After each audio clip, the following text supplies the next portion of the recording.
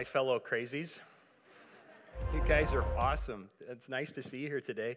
And full disclosure, I did pray for this, and maybe you did too because you're here. But just to give myself a little coverage, my wife also prayed. Sorry, I'm throwing you under the bus. Yeah.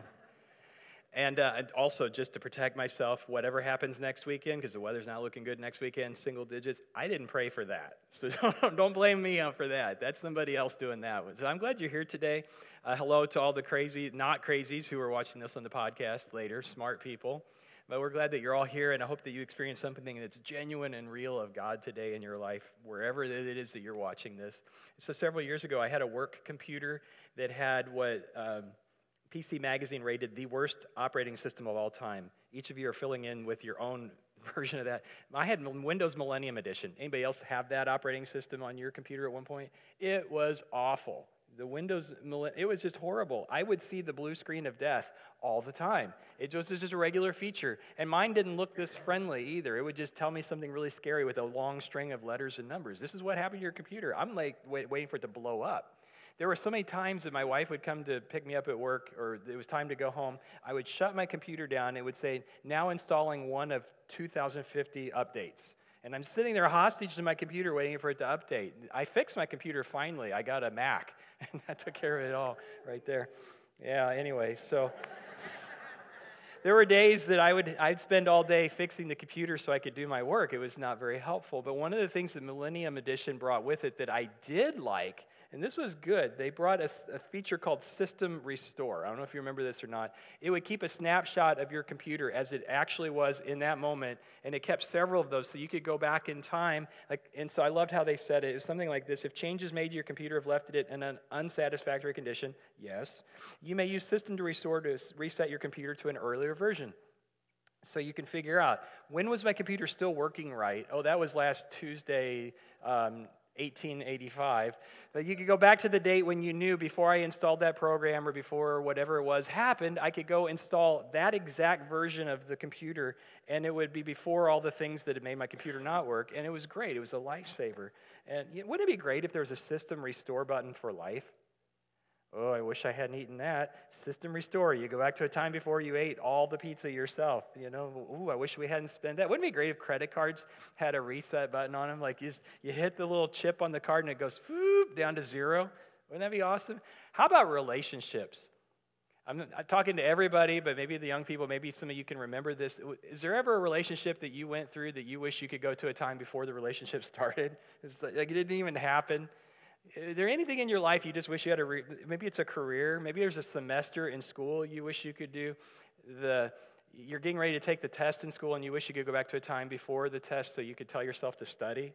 And there's so many things in life, wouldn't it be just great to have a redo on and just say, if I could do that, I could go back to a time before I started the habit.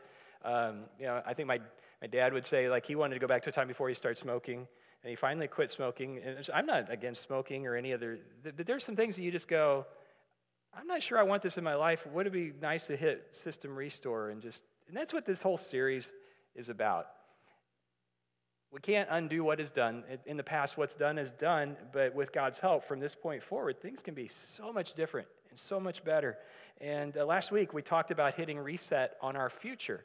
Thinking about from this point forward, what can I do so that things in a year out, 5 years out, 10 years out, because we're going to be somewhere 3, 5, 10 years from now. Let's make it the place that we want to be and the place that God wants to be. And this is a great point to say that if you missed last week, you can go back to our website or go to iTunes, get the podcast, and watch that and any other messages we've had here, and you can see more about that. I was thinking about something Levi Lesko said that I quoted last week. He said, your future you is an exaggerated version of current you.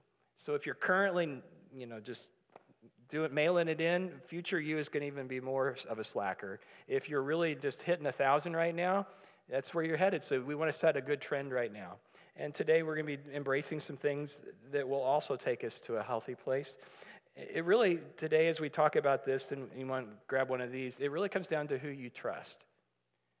There's a point where you can say all you want, I want things to be different in my future, but it comes down to the help that you have in your life to make those changes. As you're finding this, find your Bible and find Acts in your Bible. I'm going to take you to a true story. The Bible tells us about a man whose life literally changed in a single moment. You're looking for Acts chapter 3. This man's trend line was at least this, if not this, and then in one moment it went just straight to good. A completely unexpected turnaround for his life, and the same thing could happen for us if we're trusting the right people. And this could happen. So we're in Acts chapter 3. You're going to stay there today, so you just go ahead and we'll go through it a little bit at a time. True story. I'm going to start in verse 1, and this will be on the screen too, but I encourage you, get one of these. Even if you don't have a Bible, there are some on the table out here in the Commons, and if you really don't have a Bible, it's not like you just don't know where yours is. You take that Bible home. Now you have a Bible. So it's just, sometimes it's good to see things on a paper version, because when it's on your phone, that's great, and I love the smartphone app, and I highly encourage you to use it. But there's also something about your brain seeing things in the context of a page that helps you remember it better, the whole tactile, kinesthetic touching the Bible. So I don't think it's an either or, I think it's a both and. You need one of these too. So all that to say, let's start reading this. True story. Peter and John went to the temple 1 o'clock one afternoon to take part in the 3 o'clock prayer service. Well, as they approached the temple, a man lame from birth was being carried in. And each day he was put beside the temple gate, the one they called the Beautiful Gate, so that he could beg from the people going into the temple. And when he saw Peter and John about to enter, he asked them for some money, and we'll stop there. Somebody's got a problem. This guy does right here. If you've ever been to Busch Stadium, what I just read to you, you've experienced, right?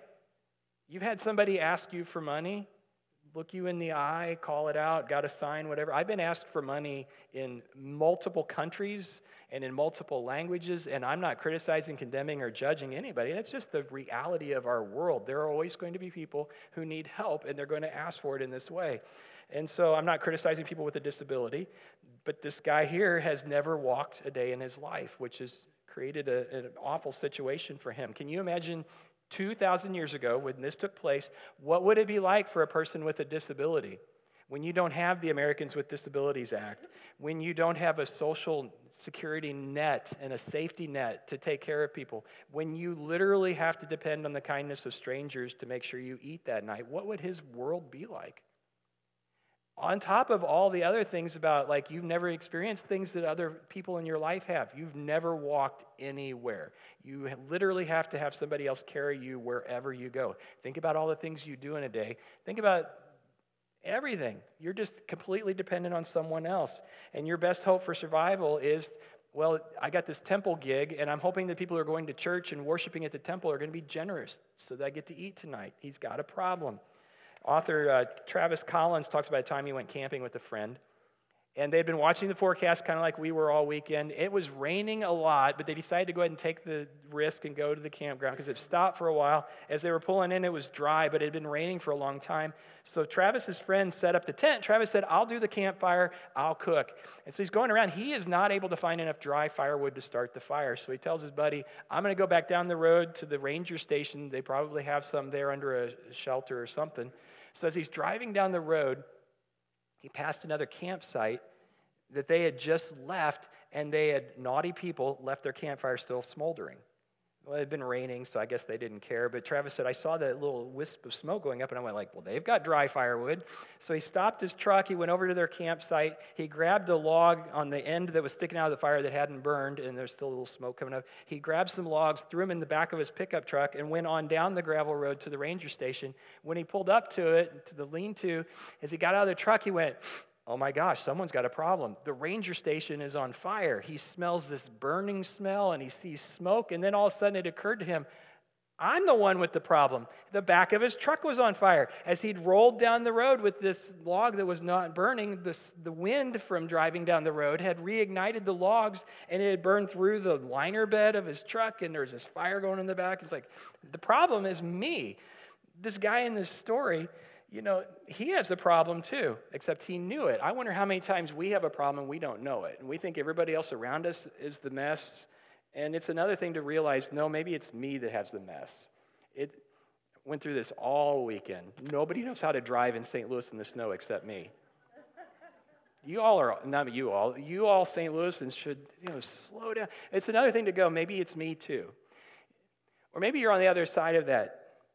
I talk to so many people who feel like, I come to church and everybody else has all got it together, and I am the only person sitting there with problems, and nobody else would, and they'd freak out if they knew I was here. And like, no, you don't get it. Everybody, we just put on a good act. It's like one guy said, I'm drawing a blank on his name, but he said John Ortberg. He said everybody's normal till you get to know him.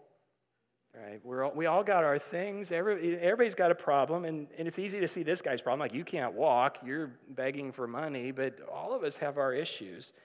And so I guess I would just ask you to be really honest with God this morning. You don't have to tell me, but I'm a good listener. That's part of what I do as a pastor. But just to be honest with God at least, and maybe somebody else, what is it that's really bothering you? What is it in your life that you just can't deal with on your own? Well, let's keep going. Verse 4. Peter and John looked at him intently. I mean, they're like making some serious eye contact. He's scanning the crowd, but they're looking at him intently. Peter said, "Look at us." The lame man looked at them eagerly, expecting some money. But Peter said, "I don't have any silver or gold for you, but I'll give you what I have. In the name of Jesus Christ, the Nazarene, get up and walk." So Peter and John offer him something, in their opinion, better than money. How about you get up and take a walk, which would be incredibly rude and hurtful to tell a person with a disability, just get up and walk, unless you have the ability to actually make that happen. So I don't know what the guy thought when they offered him to get up and walk. Like, do you go, what, you think it's fun to make fun of a person who has disability? What, is this how you spend your day? You go around looking for people to troll? I have a feeling there was something about Peter and John that was different than he'd ever experienced before. If nothing else, maybe when he looked at them, he thought, I don't know if these guys are crazy or what they've been smoking, but they obviously believe what they are saying because of what happened next. Maybe, I don't even know that maybe God whispered something into that lame man's heart and said, you can trust these guys. They're telling you the truth. So he allowed them to pull him up. He stuck his hand out. Peter grabbed him. I don't know exactly how it looked, but they grabbed him by the hands. They pulled him up. Look at verse 7 here. It says they grabbed the lame man by the left or the right hand. They helped him up. And as he did, the man's feet and ankles were instantly healed and strengthened. He jumped up, never done that before. He stood on his feet, never done that before. He began to walk, again, never done that before. Then walking, leaping, and praising God, he went into the temple with them. And a man's life changed forever. Man, it's been a while since my girls were that toddler stage where they're holding on to everything, creeping around the house. Those of you with little ones, man, enjoy that time before they walk. That's the last time you got true freedom. But this guy does instantly what it takes our kids like a year to learn how to do. The guy has never walked before in his life, and he goes straight to walking, leaping, praising God. Woo, look at me, look what I am doing. Who wouldn't? This guy's life was changed. Physically, like he's able to get up and walk around. It's changed his life financially. He can go get a job. He can go do things that normal people get to do that he's never done before. Relationally, he can take a girl on a date. He can get married, raise a family. Spiritually, did you notice that it says that he went with Peter and John into the temple? Do you think that maybe this is the first time he's ever actually gone to go to church to worship? It changed his life spiritually. Maybe, I don't know, I don't like to read too much into things that I don't know. I'm going to ask the guy some point, but I don't know if he went through life mad at God about the way his life was, and why didn't you do something different when I was born? I mean, this just changes everything. What a way to hit reset on your future. And then another thing for him, spiritually speaking, do you think Peter and John are just going to let him kind of draw his own conclusions about how this happened? Don't you think that they almost immediately started to tell him about a guy named Jesus who has the power to do this? I don't know how you picture this, but I appear like the guy is just running around making a scene, raising a racket, jumping around. I look at Peter and John just kind of going, yep, that just happened. A little fist bump. That was awesome. So look at what happened next.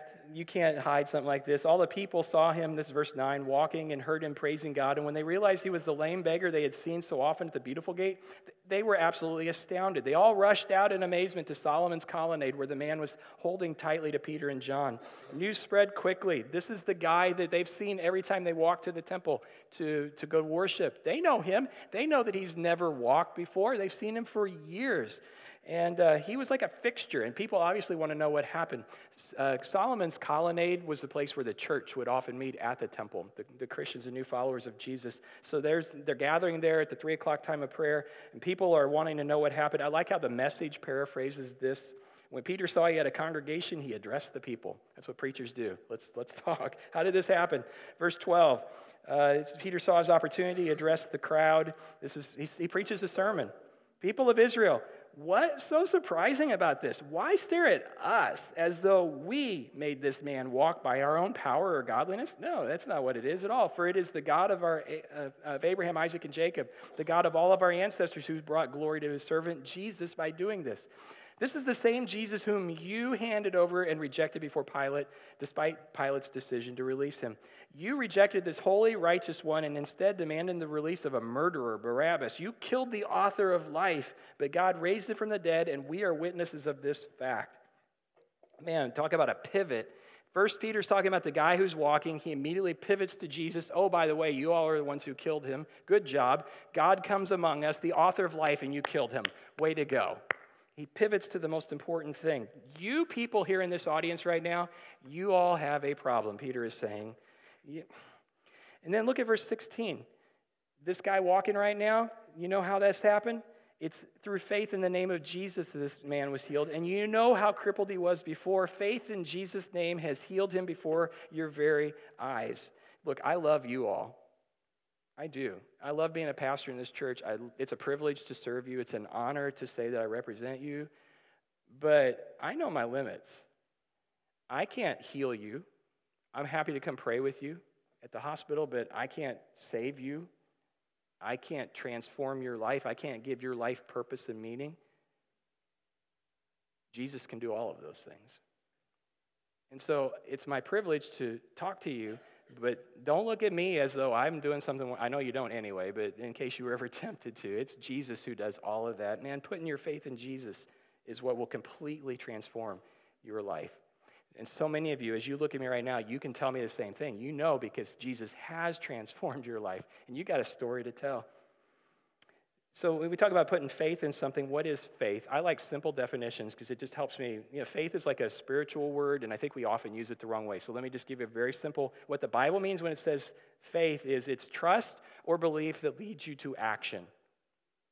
Just write that down. It's just real simple. It's trust or belief that leads to action. Whenever the Bible says somebody had faith, it's literally saying they trusted God and they did what God said because they trusted him. They believed him when God said something like Noah, I want you to build an ark because the whole earth's going to be. Noah had faith in God. He trusted God. He believed God. He built the boat because he's telling the truth. That's what faith is. When you have faith in someone, you take action because you act as though what they're saying is true. So back in the 1800s, there was this guy named Charles Blondin. He was the Evel Knievel. He was the Travis Pastrana of his era, just a stunt guy. He came to America, and he was a tightrope walker, and he walked a tightrope across Niagara Falls. It was just a feat to get the rope across there. So they got the rope, and it's the middle of the 1800s. He walks from America across Niagara Falls on a tightrope to Canada. People are like freaking out. It's this huge thing. I think we might even have a picture of him. Yeah, so there he is actually doing it. Halfway over, the guy is such a stud that he stops at the point where the rope is like swaying here. Over the river, he hollers down to a boat, drops the rope down to them. They tie a bottle of wine to it. He pulls it back up, finishes the whole bottle. This is before recycling. I'm sure he just chucked it in the river. And then finished off. He got to the Canadian side. One of the guys pulled him off, and he said, I wouldn't look at that again for $1 million. The guy who pulled him off was so freaked out. So Blondin now he's over in Canada on the Niagara Falls, and then he rests for a little bit, and then he's going to go back across again. And about halfway across, it's going so well, he starts running. And then he pulls out a camera. Somebody sketched it. He took a picture of the crowd waiting back on the American side again, like a selfie, the first one right there. This guy is amazing, and the crowd loved him. He was good, and he knew it. He kept doing this for years, and the stunts would get bigger and bigger. He put a bag over his head, and he walked across. He would do somersaults on the rope as he would go across. He would run. He would just do all these crazy things. One time he carried a guy on his back. Would you do that? He actually teased the crowd one time. He said, I'm blonde and the great. Do you all believe I can do this? Yeah, he had a wheelbarrow. Do you think I can get this wheelbarrow across? Oh, yeah. Do you think I can get a person across in the wheelbarrow? Oh, of course. Who wants to go? No one. Nobody wanted to do it. So I guess my question would be, do you really have faith in him if you're not willing to get in the wheelbarrow and go, right? You can say you have faith in him to get you across, but if you don't act on it, do you really have faith and trust? This lame man was healed by his faith. And here, I don't want to stretch it too far, but when Peter said, "Do you want to be healed?" and stretched out his hand, the guy didn't have to, try to stand up, but he took an action. Like he believed that God was about to do something powerful in his life, and so he allowed them to pull him up. Now, here's something that we need to keep in mind: faith can be misplaced. You ever experienced that? Because there's nothing on the other side of it. You can be the one who is trusting, but the person or the thing that you are trusting cannot be maybe worthy of your trust. They're maybe lying, or they're just not able to follow through with what they're promising you. There are times, like I've told you, if you've been around a while, we've got a dog named Rosie. She's a chocolate lab, totally food-driven. Oh, man, that dog loves to eat. She's a tubby little thing. I think we got a picture. There she is. That's our Rosie. She's an old grandma now. Still loves her food, though. So Kirsten on New Year's Day took Rosie for a walk, because she gets walked twice a day, every day, without fail, at least 2 times a day. So that's our only way to just stave her off from being a 500-pound Labrador Retriever. So New Year's Day morning, they have their different routines. Kirsten usually takes her in the morning, and today Rosie says on New Year's Day, "Let's go down to see Mary." It's at Starcrest Cleaners down the street, and Mary knows what Rosie likes. Mary gives her dog treats at the dry cleaners every day. So Rosie, about once or twice a week, wants to go with Kirsten to go see Mary. She'll wait in line with the cars and then get up to the window, scratch the window, and wait for Mary. And Mary loves on her and doesn't call her Tubby like I do. And so New Year's Day, Kirsten goes with Rosie, but knows what's going to happen. But Rosie's insisting, because she's not that smart. In some ways she is, but in other ways no. And so she gets to the dry cleaners. There's no one there because it's New Year's Day. There's no one outside in the parking lot. But Rosie goes up to the window, scratches, and waits. If Kirsten hadn't insisted, she'd still be sitting there today, waiting for me. But there is no one there. Rosie has full faith and trust that if she sits there like a good girl, that she's going to get food. Is she ever going to get food? Because her faith is misplaced, at least that day, because her mom took her there anyway. We have been told our whole lives by every Disney movie, by every motivational speaker, by every self-help book, if you just believe in yourself enough, you will achieve. If you believe, you will achieve. The power is within you. The greatness is within you. All you have to do is just dream it, and it will happen. And I'm telling you, if you're putting your faith in that, in yourself, you're going to be sorely disappointed. I mean, it's good for some things. Please don't misunderstand me. I'm not dismissing the power of discipline and effort and making some goals. That's awesome to do. It is ultimately your responsibility to take responsibility for your life and to try to make some transformations and to say yes to those things. But if it's only you, that's not enough. Unless you invite God to get at work in your life, it's just not going to happen. That's why Peter didn't tell the crowd that appeared, "Hey, go get all the other people with disabilities, bring them in. We're going to have this huge healing service." Because the biggest issue you have in your life may not be what you think it is. You may think you know exactly what the problem is. If God would just take care of this, it's going to be okay. Your biggest problem isn't your finances. It's not a disability that you have. It's not a relationship. It's not somebody who won't talk to you. It's not a habit that you've got. It's not an addiction. It's not anything. Your biggest problem is that you are disconnected from God. That's it right there. Everything else stems from that. Everything else in your life that's wrong is a symptom of the biggest issue, which is that we are disconnected from God, and everything else flows from that. Peter didn't just sugarcoat it at all. He said, "You have rejected Jesus, the author of life." You and I are incredibly broken. At our best day, we are unable to fix what's wrong with ourselves. The good news is God doesn't require us to. He doesn't expect us to. Second, this is over into the book of Ephesians. It's also in the Bible. It says there, "Once you were dead because of your disobedience and your many sins, but God is so rich in mercy, and he loved us so much that even though we were dead because of our sins, he gave us life when he raised Christ from the dead." It's by his grace that we've been saved. It's a gift. See, what you can't do, God just offers to give you as a gift. You don't have to earn it. You don't have to pay for it. You don't have to pay it back. You don't have to somehow do 10 great things. You just ask God, and he'll give it to you. So if you were to go back just a little bit, we're in Acts 3. Peter told the people here, here's what you need to do. And this is down in verse 19. Now repent of your sins. Turn to God so that your sins may be wiped away. Then times of refreshment will come from the presence of the Lord, and he will send you Jesus, your appointed Messiah. He goes on in verse 21, he says, Jesus must remain in heaven until the time for the final restoration of all things, as God promised long ago through his holy prophets. Jesus will come back, but right now you can still turn to him. Peter was preaching a different sermon, maybe to some of these same people a little bit before. If you were to go to Acts chapter 2, people ask, well, what do we do with this? Because we've really blown it. And Peter told them, here's what you need to do. You need to repent. Again, just like here, repent of your sins, turn to God and be baptized in the name of Jesus Christ for the forgiveness of your sins, and then you will receive the gift of the Holy Spirit. That's what faith is. You trust God, you trust Jesus, you turn to him, you repent, you change your way of thinking about the things that have been going on in your life, and the things you thought were fine, maybe God tells you they're not fine, and you repent of that, and you turn to him, and you trust him, and then you obey Jesus by doing what he commanded you to do.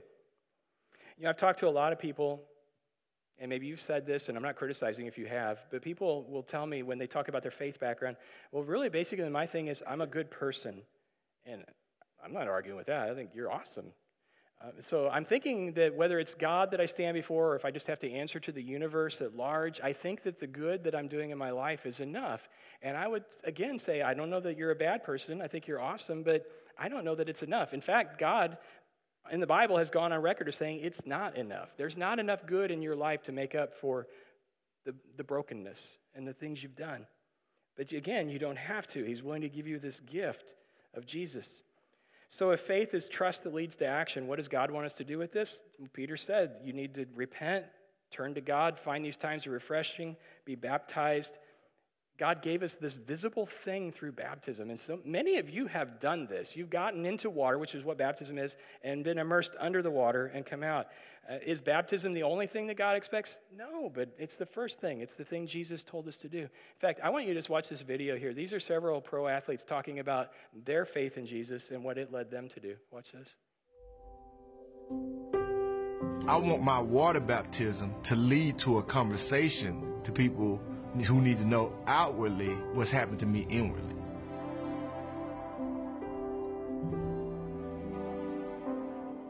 When we see Jesus starting his ministry, one of the first things that he did was have John the Baptist baptize him. It was really cool to have that, feeling that you're following Christ in baptism and taking that step to just say, hey, you guys know that I'm a Christian, but I just want to publicly do this because it's something that we're called to do, and not that it changes any of my, salvation or the last 6 years that I've been, a follower of Christ and not baptized, but just something that I felt like was important for me to do.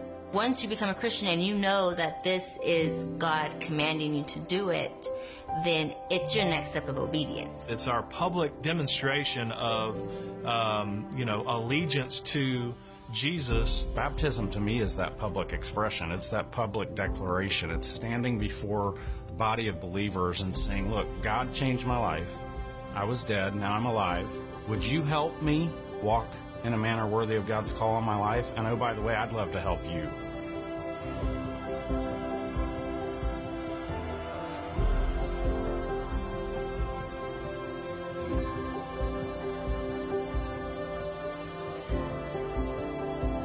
I identify now with Christ. I'm dying to my old self, and I am rising to walk in the newness of life. Like literally when you go in the water to get baptized and you are raised, it's like you feel that new life. Everything felt different. I didn't inherit the kingdom of God when I went under that water. But what I did was I finally let go and told the world that I am a child of God. I need the world to know. This is why you're going into the water, and that's why that day is a celebration. It's an outward public display that I no longer belong to the world. I belong to Jesus Christ.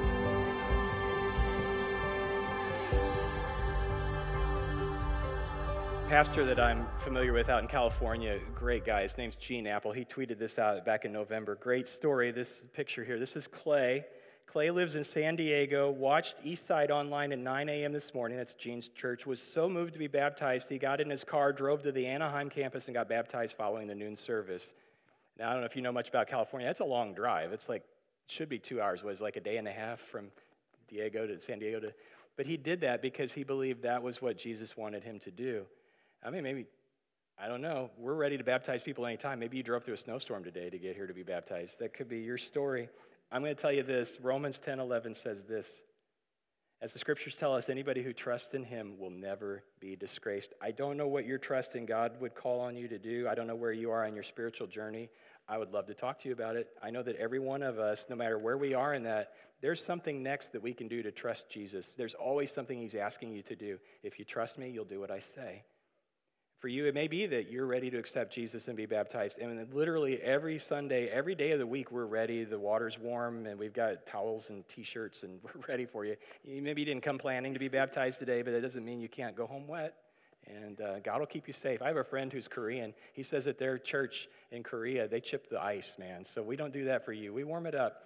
But, even if you have already accepted Jesus, if you've been immersed in the water, there's probably something else that you need to do. And not probably, there is. Would you just have that conversation with God? What is it that you're asking me and calling on me to do? It may be something where he's asking you to serve into an area that you're just like not even comfortable. Like, God, I can't believe you would ask me to do that because it's just too scary. Well, maybe he is, and maybe you need to lean into that. Maybe God's asking you to be brave and have a conversation with somebody about things that are going in your life that just don't need to be there, and you need to get rid of them. Maybe God is asking you to be the one who has the conversation with someone else because you see them going down a road that's not good, and you're the one that God wants to use to speak into their life. So many things that it could be. I'm here to help you, but ultimately, there's only so much I can do. You need to turn to Jesus.